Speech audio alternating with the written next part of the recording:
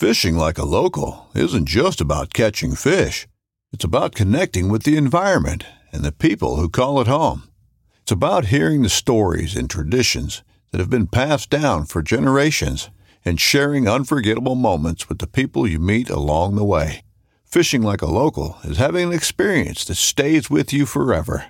And with Fishing Booker, you can experience it too, no matter where you are. Discover your next adventure on Fishing Booker. The 1911 is one of the most iconic firearms in history. Designed by John Browning, the 1911 was the standard issue sidearm of the U.S. military from 1911 to 1985. While Colt produced the original, almost every major firearm company has produced its own version. It's wildly revered for its reliability, crisp trigger, and is still a favorite for all types of shooters. Whether you're looking to buy or build a 1911 and just about everything for guns, log on to MidwayUSA.com. Shut up and sit down.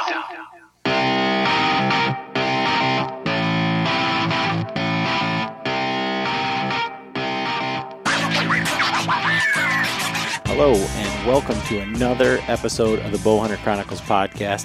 I'm here with your hosts, Adam and John. So we are sitting here, talking about our upcoming trip to Idaho and how much this has, I don't know, spiraled out of control to some degree. I mean, so I walked in here and I said, John, how do you feel about this? I can see why people use outfitters and things like that. But I think also this was one of the things when I envisioned this podcast and the Bowhunter Chronicles and things like that is, for regular guys to decide that they're going to do something like this, where do you start? How do you go about it? And I knew that, I guess at some point, whether it was hunting out of state, my brother goes to South Dakota. We've been to Ohio, plan on doing some other hunts. Knew that at some point we would be doing some sort of elk hunting. Just not this soon. Well, yeah. I mean, I had really hoped that I was going to have another year. Right. Well, I had planned on going elk hunting this year in Montana, but it would have been completely different. It wouldn't have been backpack. It would have been with my buddy Eddie that lives out there. So, yeah, it's definitely took a turn for. Now, when you were talking to him and like the way they hunt out there, you said you'd said earlier, it'd be staying at his house and then just kind of jumping off from there. Is everything that close? Or I mean, I guess the way that they hunt, is that the way that they hunt? Is kind of like the way that we deer hunt around here? Kind of. I mean, I guess it depends on like if they draw like a trophy area or something, then it might be different. But a general elk tag is good for the whole state, I guess. And so now Ed, he's hunted Montana. He hunted it in the past, like quite a few years ago, and he hunted Colorado most recent, I'm pretty sure. But yeah, like out there, we were gonna, like when we were out there in August of last year, we just took a ride. We ended up, 20 minutes from his house. We're in the Bridger Mountain Range, and we seen a herd of elk coming down the mountain. There's like probably 100 of them coming down, and they were all coming into private property, but they were coming off public. But yeah, so I'm not sure exactly how we're going to plan. We might have, he's got a camper and stuff. We could have pulled out and camped, and then took day trips or something, but definitely weren't planning on doing a full blown backcountry backpack hunt. So it's definitely, I got to get my head wrapped around it. I know you've got experience. Well, I mean, I don't have experience in the sense of doing it this way, but we were talking before the podcast. Like, I have this survivalist or like bushcraft mentality. So my brothers and I have been going out for the last couple of years and doing like day trips, my parents have a little bit of property, and we'd go back there like specifically in the wintertime and set up a tarp and build friction fires and, just with the things that we had in our pack, do say, okay, we're going to do a one tool fire. So you my brother, he chose a knife and I chose a hatchet. So I had a hatchet, and then you just grab whatever dry wood that you can find, and you've got your ferro rod or whatever. But I only had a hatchet to work with, so I had to make all of my kindling and all that. So as far as like looking at this from that perspective, or like a bushcraft perspective, I look at it as, it's just that with hunting. With the hunting. That, and you also have a military background where you yeah. So we were talking about where we were going to spend our money, I guess. I mean, and that's one of the things is I listened to the podcast, the Cafaro cast, because I mean they make gear specifically for backcountry hunting, elk hunting, and all of that. Aaron Snyder's really big into that, and they make really, really high end equipment. And so, what better place to get your information from? And so I was listening to that, and Aaron Snyder has a military background, and he's saying, well, a tarp is just fine. You're going to be just fine if you're going to be in big snow or, all this stuff. But the podcast that I was listening to was strictly on floorless shelters. And my thoughts going into this is that I'm just going to bring a tarp. Like I put up on Instagram I bought 2 different tarps to see which one is going to work out the best for me.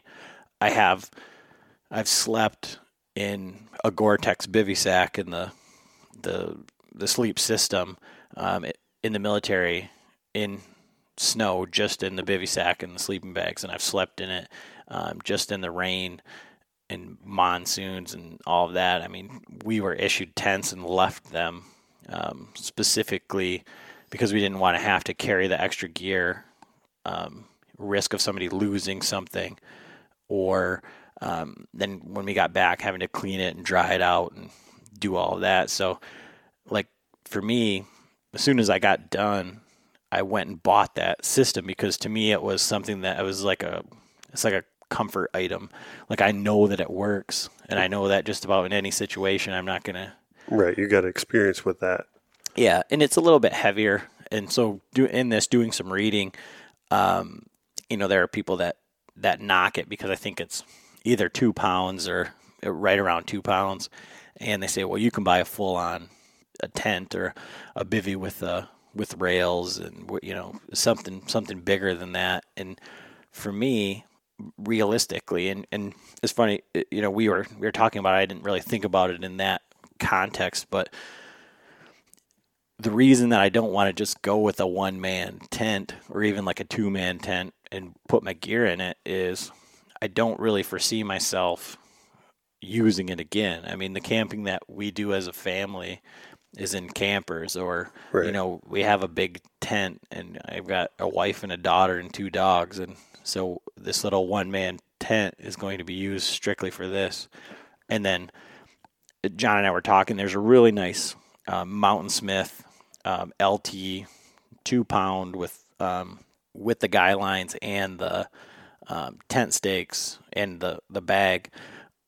It's really nice, and it's a floorless shelter, and Mountain Smith is a really good company, and they're kind of partnered, or they have something to do with Cafaro as far as like the way that they work together with their materials and things like that.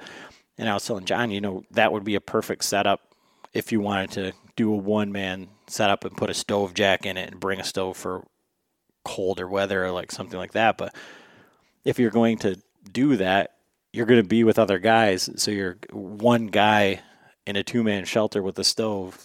I mean, you're either like some sort of like crazy badass that just goes out into the middle of the mountains in the wintertime, way out, so far, such conditions that you need a stove, or it would probably be beneficial to either spend the money, buy something bigger right. with, 2, 3, 4 guys. Like, hey, get out. It's my turn to get in the tent, warm up. Yeah, I need to dry my stuff up. Right.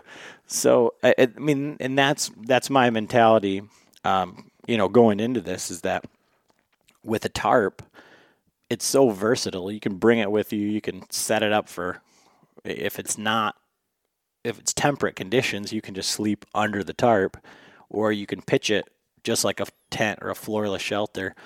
And like the ones I set up on Instagram, one of them had an open door, but it was, I mean, it's a 10-foot tarp, and it was, I think the overall length is like 9 foot and some change, and it's almost 10 feet wide.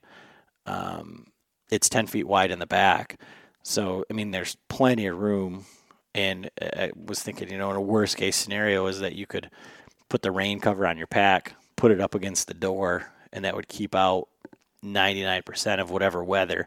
And you'd obviously pitch it so that the wind wasn't coming in the door. Right. So, and the other one is a fully enclosed shelter that has a 10-foot, it's a 10-foot equilateral triangle pyramid. It's fully enclosed. It's just a 3-sided instead of a 4-sided shelter. It's got a door, and it was like somewhere around 50 inches in the center, floor to ceiling. So, I mean, there's plenty of room in that one as well.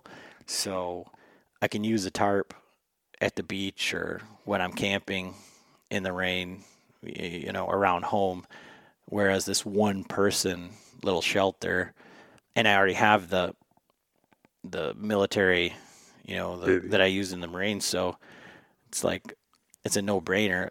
And again, we're right before we started recording here, we were talking about boots. And so you can spend as much money as you want on a tent or whatever, but boots are basically going to be the thing that makes or breaks this type of hunt. And boots are going to be expensive. That's going to be, I mean, if you're going to take one spot where you're going to put your money, for me, it's going to be, the boots are going to be the most expensive thing. That's what I've been, contemplating, looking at, that, and we got to get them now because there's no way. I mean, I heard them saying, I can't remember if it was on Kafaru or where I heard it, but they're like, or maybe it was on Meat Eater, a good pair of boots are going to have to be broken. No, they're either lying or they're not worth a crap if you're not breaking them in. So, well, and that's another one of the things is it would have been something that I never would have guessed going into this. But I mean, we're sitting here, halfway through March talking about what we're going to do the first week of September. And I'm already in the gym, I hate legs, and I just don't do legs. Every time I do, it makes me want to throw up, and not just the thought of it, but actually like physically, it makes me physically ill. And so I've been doing squats and lunges, and then the stair stepper every time I go to the gym. And the people at work are saying, well, when is this trip you're going on? Like September. Well, why are you working out now? And it's like, you have to. And so I would rather spend the money right now on a pair of boots and even have them fail in July, right? Than get out there. There. Oh man, these are terrible. And then just realize that they're not what they are all cracked up to be. Right. Yeah, that's my biggest thing right now is just finding a pair of boots and start. We do have the luxury of having really good trails, hiking trails in our state park in the dunes. So there's pretty good elevation and pretty good, steep trails and stuff. So I definitely plan on going out there. Yeah, we've got some pretty good sand dunes. We've got I'm planning for the Total Archery Challenge to have, probably 20 pounds of weight in my backpack, just while we're doing that. But even the spot where I had scouted, which isn't 5 miles from here, is a offshoot of the Muskegon River. It's a creek bottom. And I was really surprised just at how hilly it was over there. And it's not really elevation, but it's like rolling hills. I mean, right. And so that'll be good to go over there and just get the boots broke in and make sure with a pack on my back. It's right. Do some side hilling. Yeah. Yeah. But like I say, for me, I come over here and I say, John, what do you think about this? What do you think about this? And he's like, this isn't kind of what I was thinking. And like I said at the beginning, I think, that's one of the things where, of anything where we are not experts on anything, but if we can be anything, it is a resource. And so for me, why do I listen to podcasts is for things just like this, is because like what are the things that I never would have thought of when planning this. And so whereas I have something in my head of like, oh, this is how this trip's going to go, it's probably way different than when we are putting this whole thing together. And I must say, I've got to remind John right now that I had said 2019. Right. It's like, well, 2018, we can do it. So it's kind of. Yeah, it definitely would have. I mean, if we had a year, a year and a half to get everything worked out, I think it would be a little better. But I don't know. I'm excited. We'll figure it out. I'm beyond excited because like. Just from the fact that I have all of the things, and like, after we got done with that podcast with Mark, we were talking about all of the things like, well, what happens in this scenario or what happens in this scenario, and I'm like, man, that's kind of like my dream. Is like I have like all of this. You want to be stranded out there? Well, I definitely don't want to be hurt. Well, he wants me to break my leg or something, so then he has to take care of me, and then yeah, I don't want to be hurt, but. To be out there and have a storm come in or something, I don't know. It's maybe it's that I don't know, like that hero fantasy or like whatever, like where you think like everybody thinks that they can do it, Right. But you don't know until you're actually tested. And I'm sure that there's people that have been in those situations where like you are an idiot, you don't have any sort of idea, because everybody thinks that they know what they're doing until they're put in that situation. But I just feel like for me, just going out and doing this is going to be a test of a lot of the things that I've learned but never really got to put into use. And like I say, with this, the thing that's the most daunting, I guess, is the extra weight aspect. When you go out for a day or something like that, weight is never a factor. Even when we were traveling so far on the bikes and hiking in when we were in Ohio, and the elevation change there, people who elk hunt are laughing at that right. elevation change. Elevation, that's a foothill. But that's not even a foothill. But realistically, did you ever think, well, I need to save some weight here? Or no, it just doesn't even enter your. Well, even now, this is going to sound funny, but I'm like, man, where am I going to put my 2-pound keg of peanut butter? Because right. And you're talking about shaving ounces. Like, well, shit. Well, I know. So I got here just the Cameron Haynes book, and it's funny because Garrett had. He had said that they had all read up on all that before they went out there the first time, thinking they were going to go back further than everybody. And, that wasn't the case because of outfitters and things like that. But, like, in that book, and I'm also looking into a lot of, like, the ultralight hikers, like for the Appalachian Trail, Pacific Coast Trail, like because those guys know, A, gear that works, and B, like what weight is actually like doable. But like in both of those things, they're talking about like in this book, Cameron's like, well, I cut the handle off my toothbrush, so it's just like this little thing. And I'm just like, it doesn't weigh that much. But then I was watching a YouTube video with one of the guys from what was that? Is it like Go Hunt that you were talking about? Where it's talking about like finding trophy areas and things like that. I think it's Go Hunt, but it was the actual it's like a website that you can go on.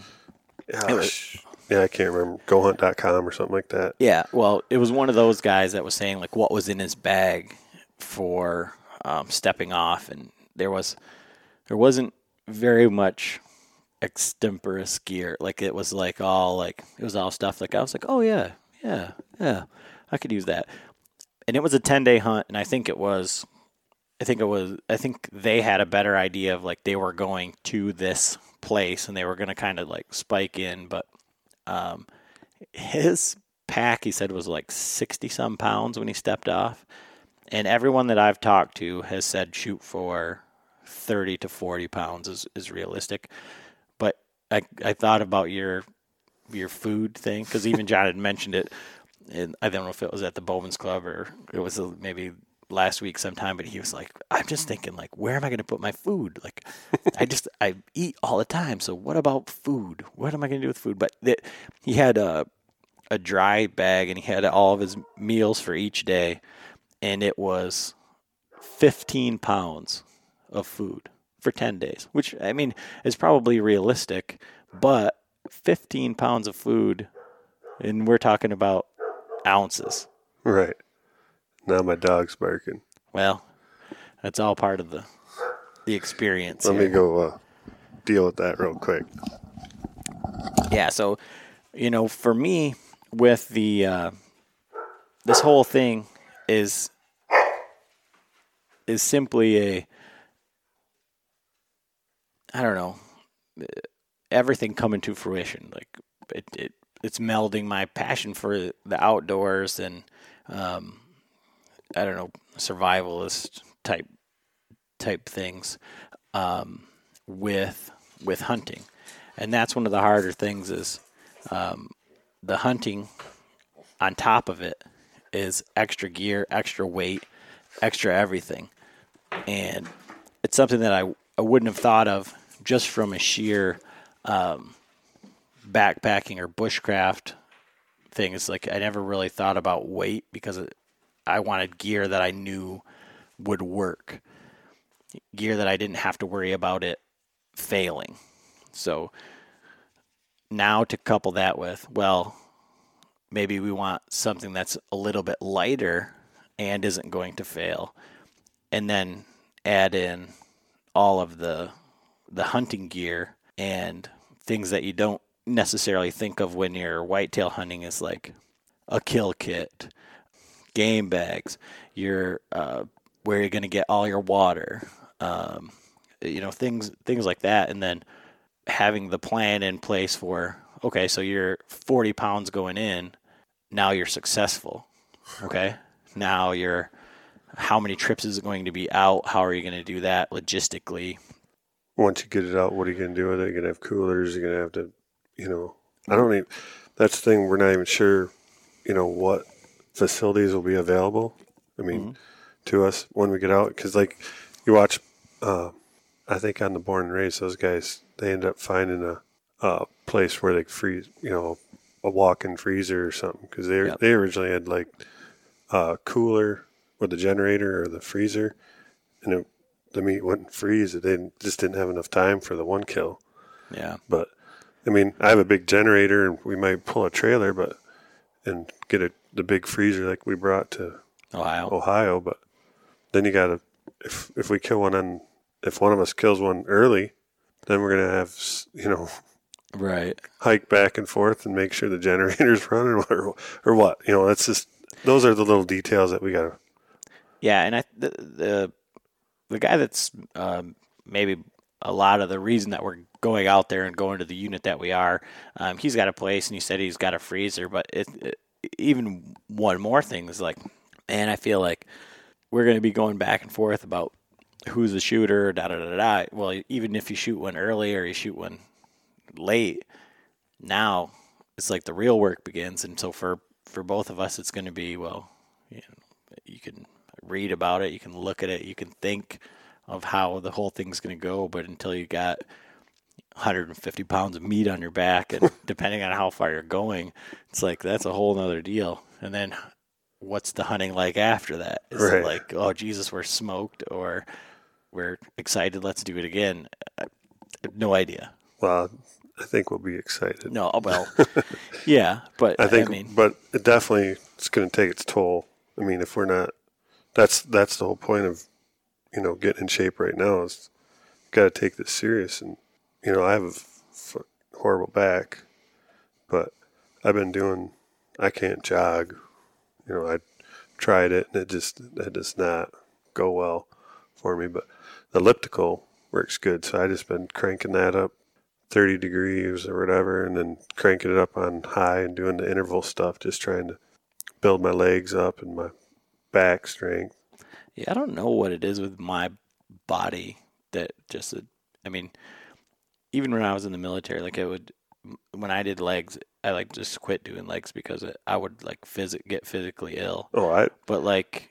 I've always, same thing. I think everybody, well, for the most part, not everybody, but a lot of people hate legs, because they're such a big muscle group. When you burn them out and you get physically sick sometimes. Yeah. I guess I always just assumed that people didn't like it because the next 2 days are miserable and you're crawling around on your elbows. But, yesterday I did my workout and I ran 3 miles, and my heart rate at the end of 3 miles was 150, something like that.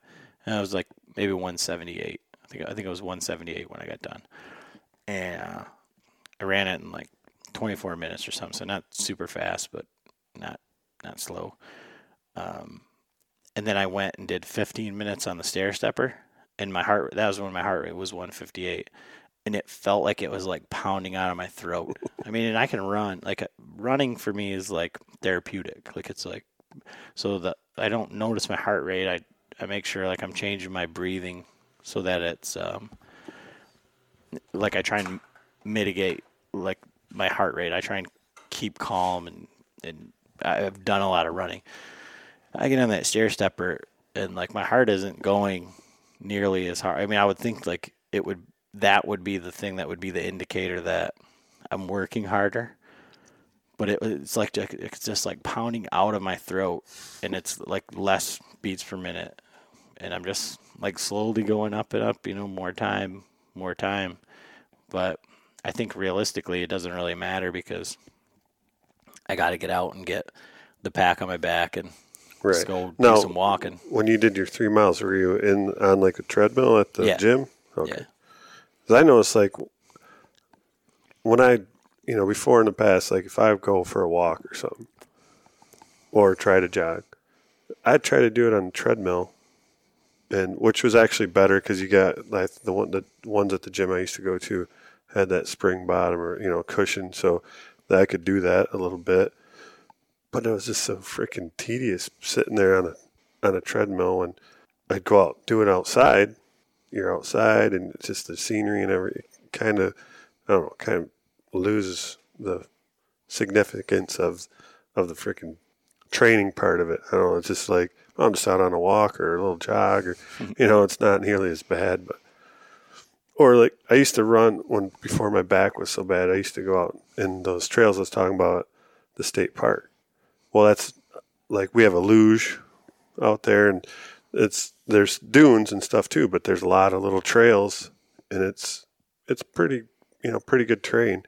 And I'd go out. I loved going out there and run. You'd see deer, you'd see all kinds of stuff. But that was cool doing that. I enjoyed it actually running through there. But treadmill, that's a whole nother ball game. Yeah, it's all a mental thing. I just throw on a podcast for now 15, 20 minutes, and then when it's time to really kick it up, then I just put on music and just go 6-minute miles or something for a mile and a half. And well, I'm done. I'm not doing any of that. So, but I do. I got the. I just turn on the YouTube on my TV and I watch Deer Meat for Dinner. Love that dude's YouTube channel. So that's one of the things we were talking about with the coolers. Did you say he's involved with the? He's sponsored by Engel Coolers. Okay. He's good buddies, I think, with the owner of Engel North America or whatever. It's actually it's kind of a neat story. I've never really, heard of them. Mm-hmm. I think I've seen they had the Baitwell coolers and stuff like that, but until I started watching the Deer Meat for Dinner, they were actually the ones who first come out with the rotomold coolers in like 08 or 07, and then shortly after that, Yeti come out with them. I'm not, I'm not making any accusations here or anything, but no. So those coolers look great. So I think. Yeah, I think we're looking into those just because you had seen them on that thing. Because I mean, that's one of the things is, again, as a whitetail hunter, it's not a big animal. You can manage. I mean, even like I know we've shot deer at our cabin in the UP, and it's been 70, 80 degrees, and you just run up and get a couple bags of ice and put them in the shade, and it's not a big deal. Or you can quarter them up whole and put them in your little 40-quart igloo or something. Right. But for a week or 10 days, and yeah, that's not going to be good, especially on a big animal like an elk. So I think where are you at like right now as far as like your planning? What do you think? Because that's where we started off with this, and this is just coming like circling back around to it. It's like this is the elephant. It is really like a bite at a time. Well, I have to admit that I'm at the very, very beginning still. The boots are my biggest thing that I've been, I need to get those on, get them, or find out what pair are going to be the ones I want, and then get them, and then to start getting them broke in. And then I do have to start. I just been working on projects around here trying to get stuff done so I can go on this trip, but I do need to start checking off the list. Because this, I mean, being a bow hunting podcast, I feel like that's the one thing that is, like, for me, really simple. And everyone that I've talked to and everything that I've read says, if you can kill a whitetail with it, you can kill an elk. It's a little bit different. I put something out there on Facebook and Instagram asking about, the fixed blade heads, because Idaho has their own fixed blade, their rules. Right. So that's one thing. I haven't shot fixed blades in quite a few years. So I could throw on a 125 grain Thunderhead and I'd be super confident with it. I think I still got some of those. But there's probably better heads out there. Right. And I've looked into a whole bunch of them, and everything that I've looked into or where my head was at is kind of right. I mean, I refer to guys that have done this a lot, and so Cameron Haynes shoots the Muzzy Trokar. Right, and I shot the Muzzy Trokars last year. I just went back to the mechanical heads this year. And Dudley, he says for a fixed blade, the Trokars, but after seeing that, I don't mean to interrupt, but after seeing that little Instagram video that Adam Greentree did with the VAPs. Yeah, so explain that for people that haven't seen it. I mean, it's really impressive. He's shooting. I think he shoots the Hoyt Carbon RX-1 Ultra, and then he's shooting Easton Axis arrows with the VAP 150 head, and he shoots. It's like a metal fuel can, or I think it's like one of the pressure tank. It looks like a pressure tank for like a pump. Yes, and he shoots this thing with the head, and he's like, well, I've already shot it once, and the arrow boom, hits it, bounces back. He walks over, picks it up, and it's still good. And he walks up and looks at and it puts a hole right through that metal tank. You can see the blade mark right in it. Where it penetrated and before it bounced out. And he's like, yeah. And he bends there. He's like, I'll shoot it again. I'm like, that's a little bit crazy for me, but I mean, yeah, if you guys haven't seen it, or I mean, obviously if you're listening to this, I'm sure you know who Adam Greentree is. Check it out on his Instagram and see how he shoots that metal can with that. Yeah, that's pretty impressive. And the broadhead looked perfectly straight yet. Yeah, so one of the heads so I'd put up there the Montex, the Trokar, and the VPAs, just because of that. And there's a VAP. VAP. Okay. And those were the ones, and I said, anybody chime in, and there was a lot of different answers. The Deer Hunter podcast guys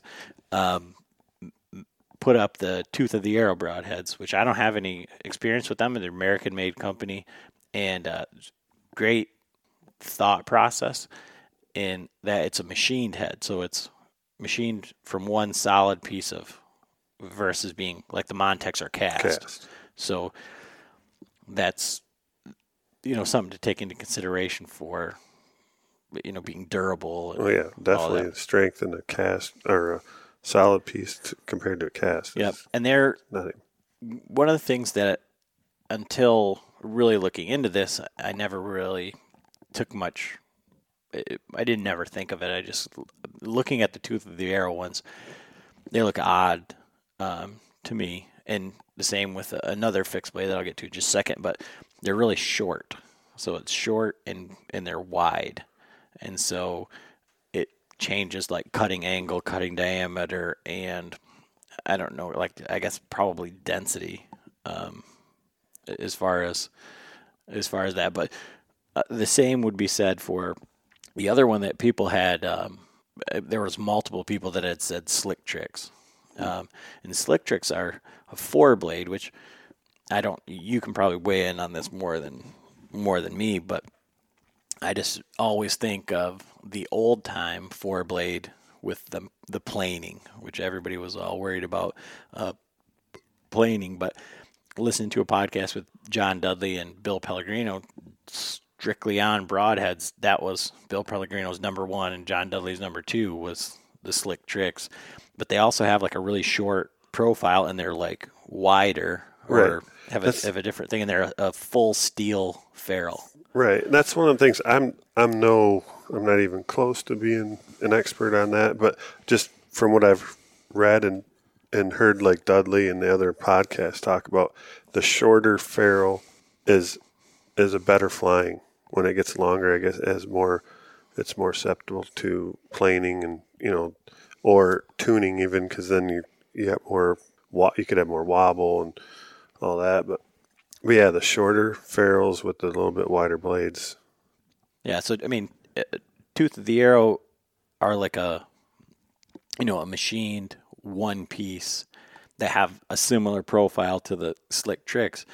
And I don't know if it's just like the whole thing where you look at a broadhead and you think this is what a broadhead is supposed to look like, or like what in your mind. I don't know, because you can't, in today's day and age, like you can't just go and buy them all and try them all, because they're all $40 for 3 of them. So, I mean, you'd have, even if I said, okay, well, I want to try the Montex, the VAPs, and that's where like guys like John Dudley come in, because he's gone and done that.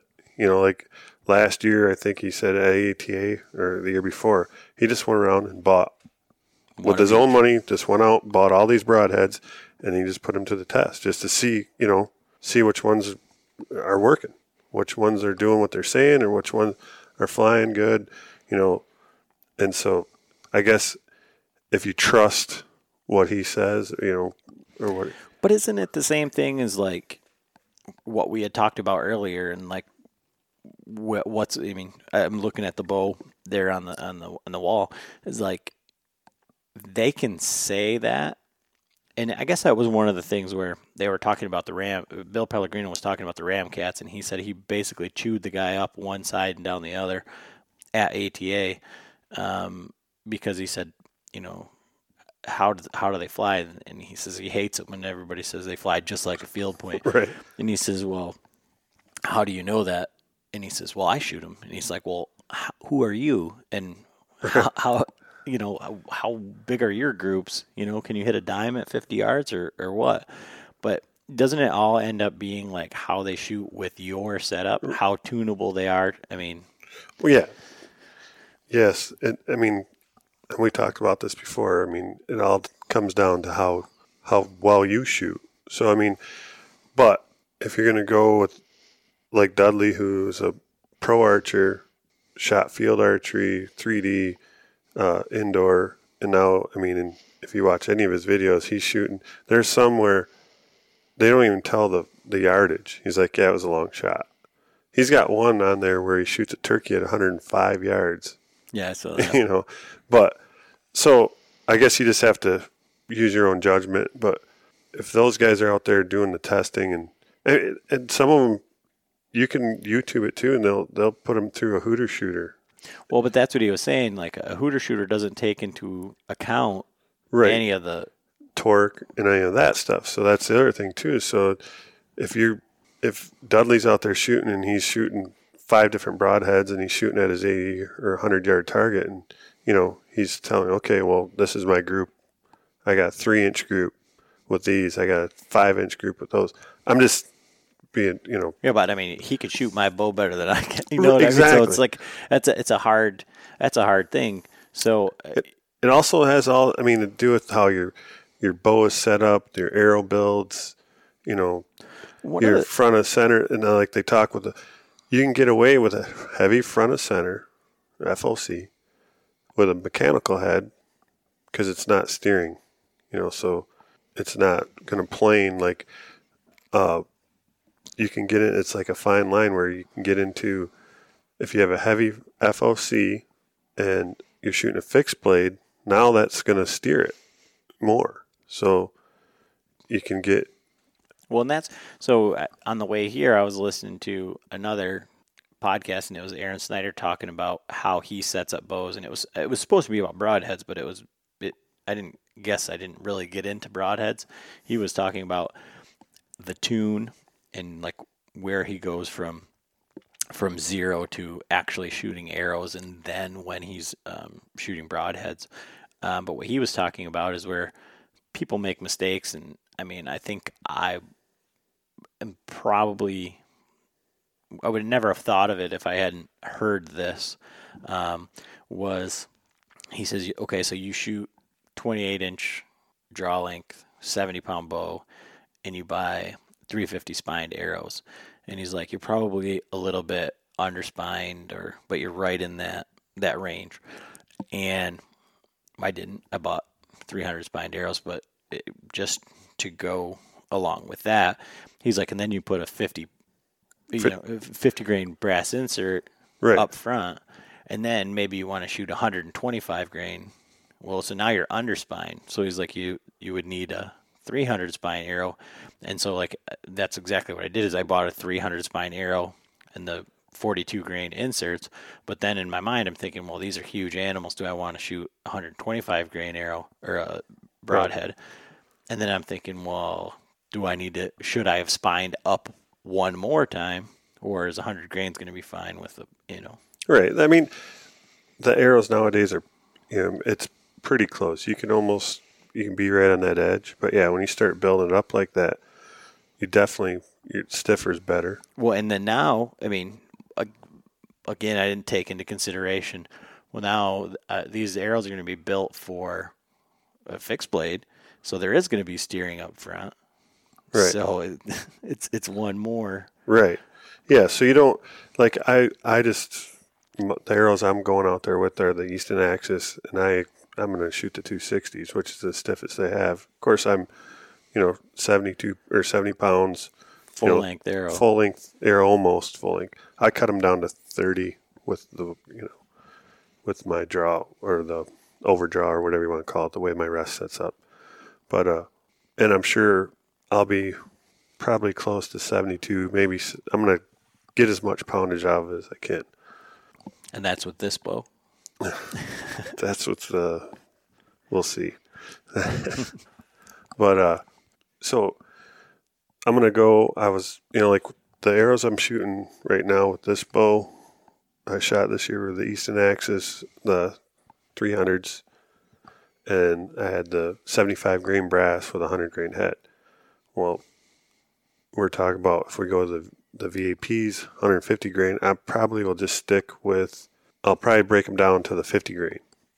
And so it'll still be, especially with that stiffer shaft, it's a 260. So, and it's a pretty heavy shaft also. It's not as heavy as like the Full Metal Jacket.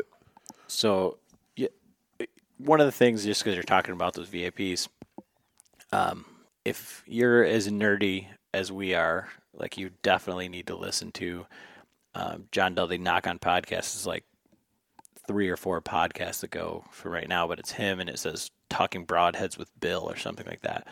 But they both encountered a situation with a 2-blade that I never would have thought of before. And I would have to imagine that most of these single bevel broadheads have fixed that at this point, because they talked about the different angle bevels and how if they're too much, because they said that they had talked to surgeons and talked about why there's certain bevels on certain scalpels so that the micro capillaries or whatever, when they're cut, they lay back together and meet up. If it's a really extreme bevel, then it just is like a ton of damage, so they don't fall back together. There's too much trauma. And they also said that, and I read this in some of the medical books as well, is like when a surgeon, like if you are choking right now, I had to give you a tracheotomy or something. If I cut this way, it's going across all of your blood vessels. But if I cut vertically rather than horizontally, there's going to be less blood, so you're going to be able to see because you're going along. You're cutting basically with the grain. Yeah, and so what they were saying is like both of them had instances where they had blew through deer or elk or whatever. One was deer, one was elk, and there was no blood trail. The one, Bill said he had seen the elk go down and he knew right where it was. He was so excited about this, so they're like, well, let's go track it. And there was zero blood. And so they got up to it. Yeah, it sliced through right along with the muscle fibers. And that's what they're saying is like if you cut, perpendicular to the muscle fibers, it's like rubber band snapping. Yeah. But if you cut with them, you might only cut 1 or 2, and you're going to just kind of go right in between them. And that's what he said. The guy that was with him said, well, I thought you said you shot him on the left side. And then he reached down there and pulled it open, and then there was a hole. But there was no blood. There was no anything. So I think that's, and I mean, when I think of 2 blades, I think of like Ted Nugent Zwicky's with the bleeder, because that's the old bleeder. Yeah. And, I never really understood that or anything, but now it makes sense. Completely makes sense. And so when I see these, the VAPs or the bone broadheads or, any of those, 2-blade big monster. And I also, for whatever reason, maybe it's because they're heavier, I always think of them as traditional. Right. They do look. They look a lot like the old traditionals. Some of them. Yeah, and I think a lot of the traditional guys shoot them because most of them are made. Some of them are made up to 200 grains, and they're shooting. Smaller kinetic energy, so they are. Smaller poundage. Smaller feet per second, so they want to get that kinetic energy up. But that was something that I would have never have thought of ever.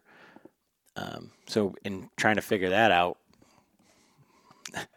Of all the things that you have to think about in terms of like, oh, do I need bear spray? Oh, what kind of gun do I need to have? Like, am I going to stay alive? Is it going to be too cold?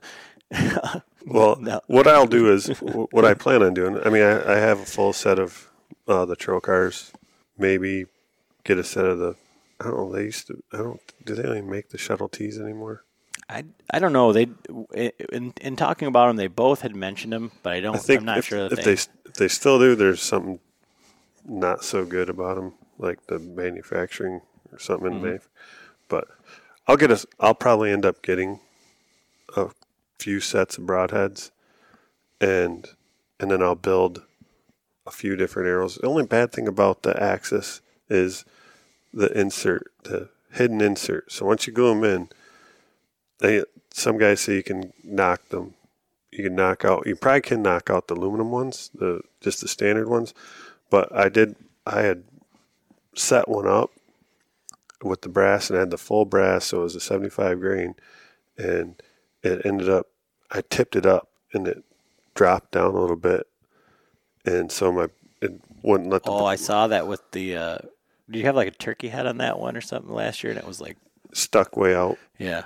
Yeah, so I was trying to do, if you take a drill bit, the same, a little bit smaller than the inside diameter of the arrow, and you can take it and you kind of put it in the knock end and swing it, and it'll break it loose. Well, I did that until the end of the arrow was all swelled up. It wouldn't, that brass just ended up mushrooming the brass inside it. And so, yeah, it was still a shootable arrow, but it's my small game arrow and plunker. But yeah, so that's the bad thing. Like, if you build them with the 75s, and there's no taking them out, really. Now, I had heard that there is a system where you get like this giant ass Allen wrench, and you can add it on from the back, so you can put as much. Well, yeah, they have that. They've had that for a while. I mean, pretty sure Gold Tips had it, but like for their target arrows and stuff, you can add a weight system, and Easton has it too. But I don't know if you can have it for the micro diameter. Yeah, for the HIT, it's such a small diameter. So, but like with your arrows, we could easily, heat that up, and pull those inserts out. Mm-hmm. But there's just the glue used on those hidden ones that epoxy sets up, and I haven't had any luck getting them out without wrecking an arrow. So, but we will do some testing when I got those arrows set up. Yeah, I mean, just with what all of the response was, I want to look at the slick tricks. I know the truck cars are going to be good.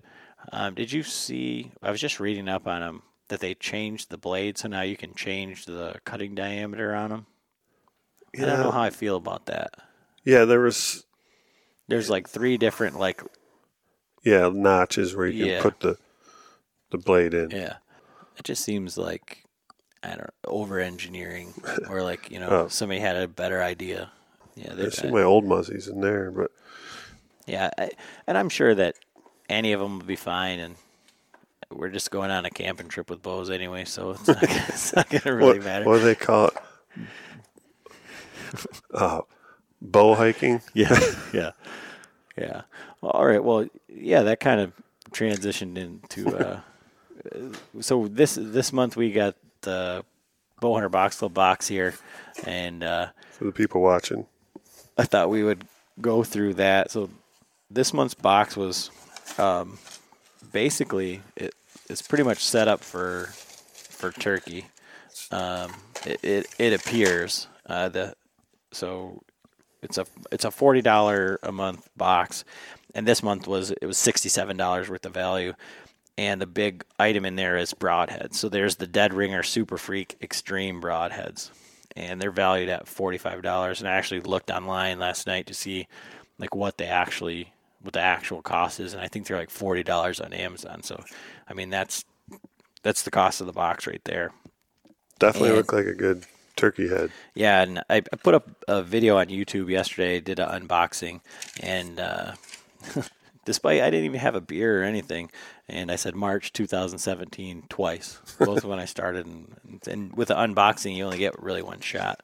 So, but yeah, I think I'm gonna shoot these at turkeys. I'm definitely gonna shoot one first. So John, tell me, these we got a video here going too, but these broadheads are huge as far as like overall length, and it's a 2 3/4 inch cut, and yeah, it's a monster. But so you shot a couple of different giant turkey broadheads last year. So when we shoot these to target practice them, how do you recommend doing that without? Well, that you're pretty much going to destroy one. Oh yeah. But you had a problem. You were shooting gobbler guillotines and then something else.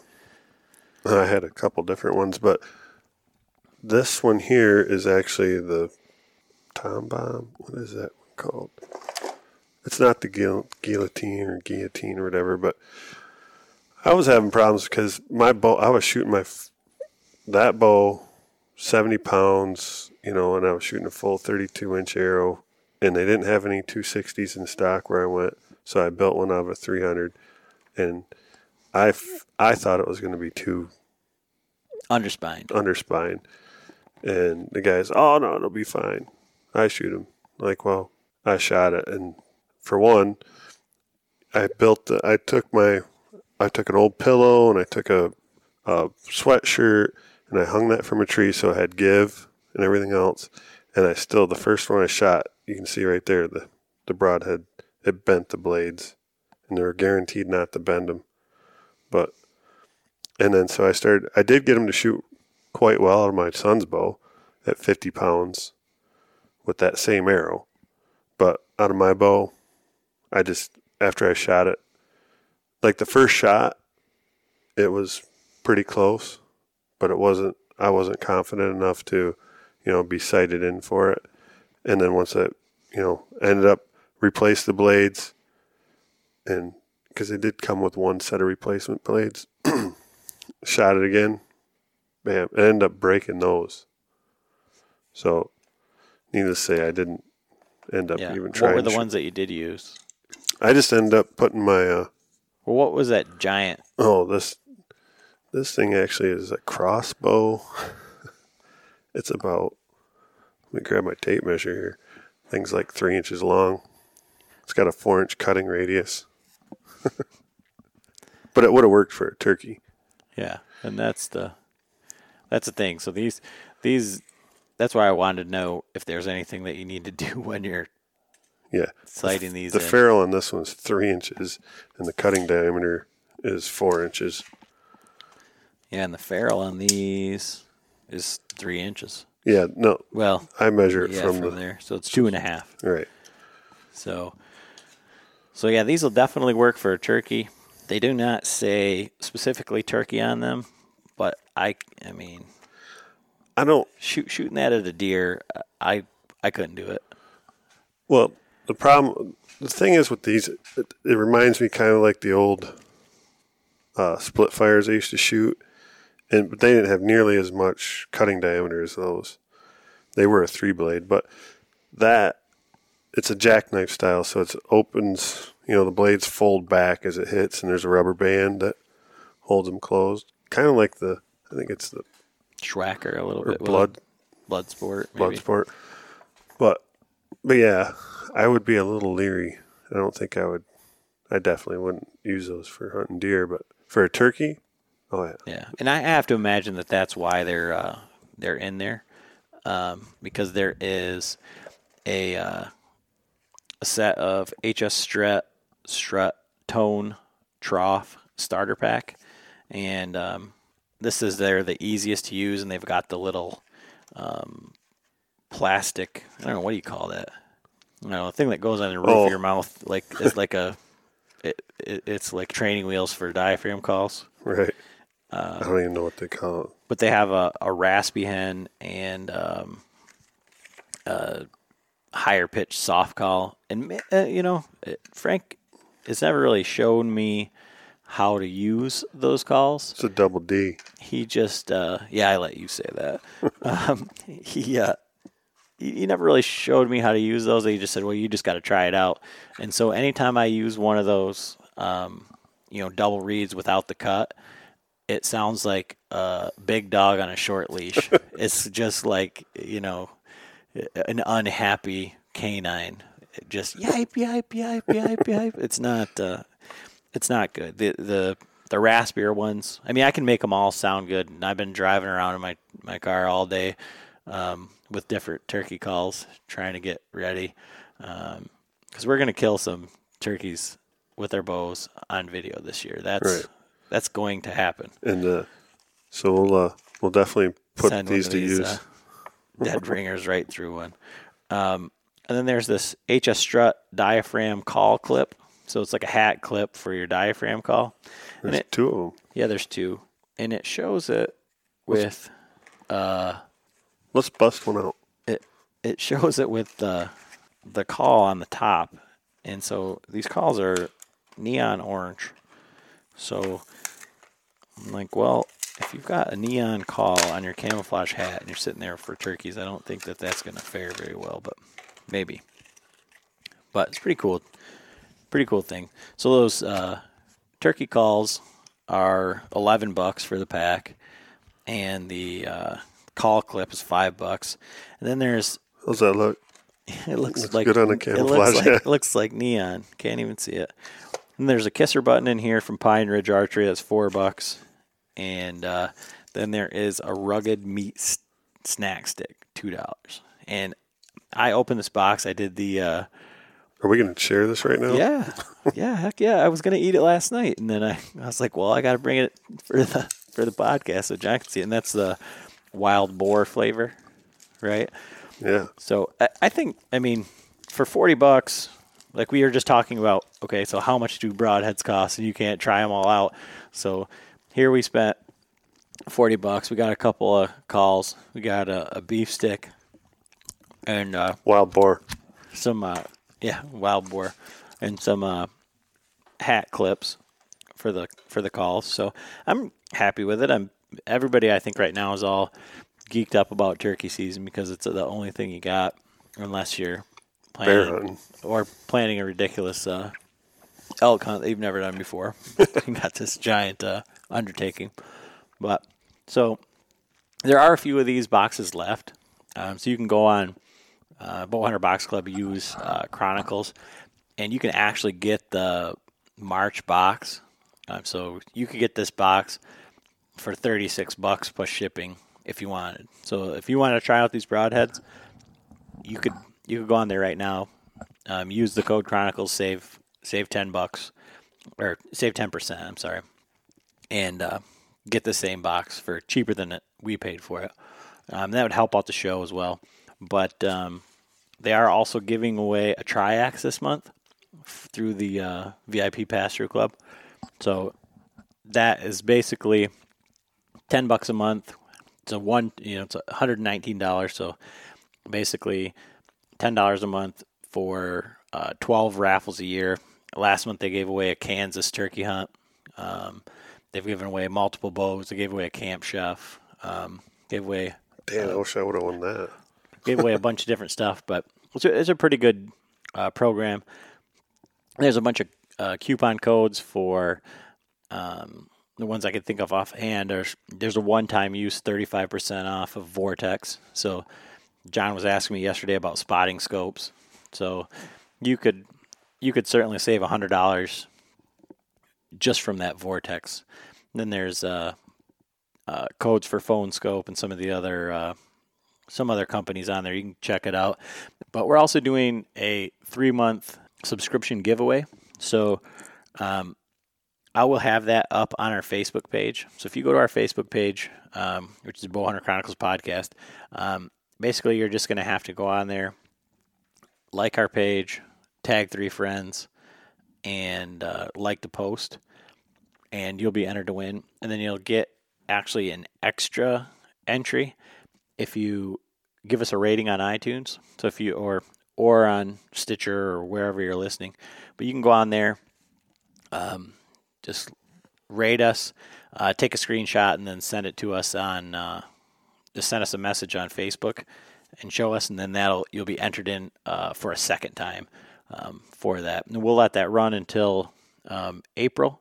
So we'll let that run until April 1st, and then April 1st we'll that's April Fool's Day. That's probably a bad day, so I don't want to mess anybody up. So probably April 2nd, we'll go ahead and we'll draw that winner. And then the boxes ship usually on the 10th. So you should be able to get your box for the April box. So, and then also, again, check out Servicide. They got some really cool stuff over there. They just got partnered with Tacticam. So in addition to Servicide apparel, they've got Tacticam and Lone Wolf tree stands. And you can use code Chronicles for 10% off over there as well. So that helps us out, but there's some really good guys over there. We met them down at ATA and hung out with them, and they got a really good thing going over there. So definitely go and check them out. But that's what we've got going on so far, and we're going to keep you posted as to where we're at. So These are the Magnus bullheads. Magnus bullheads. They're a good head, just not for a 72-pound full-length arrow. Yeah. Well, long draw. I shoot, 31 inch, 31 and a half. Right. So it was just a little bit too much for it. All right. So, all right. I think we're all set. Thanks for listening. See ya.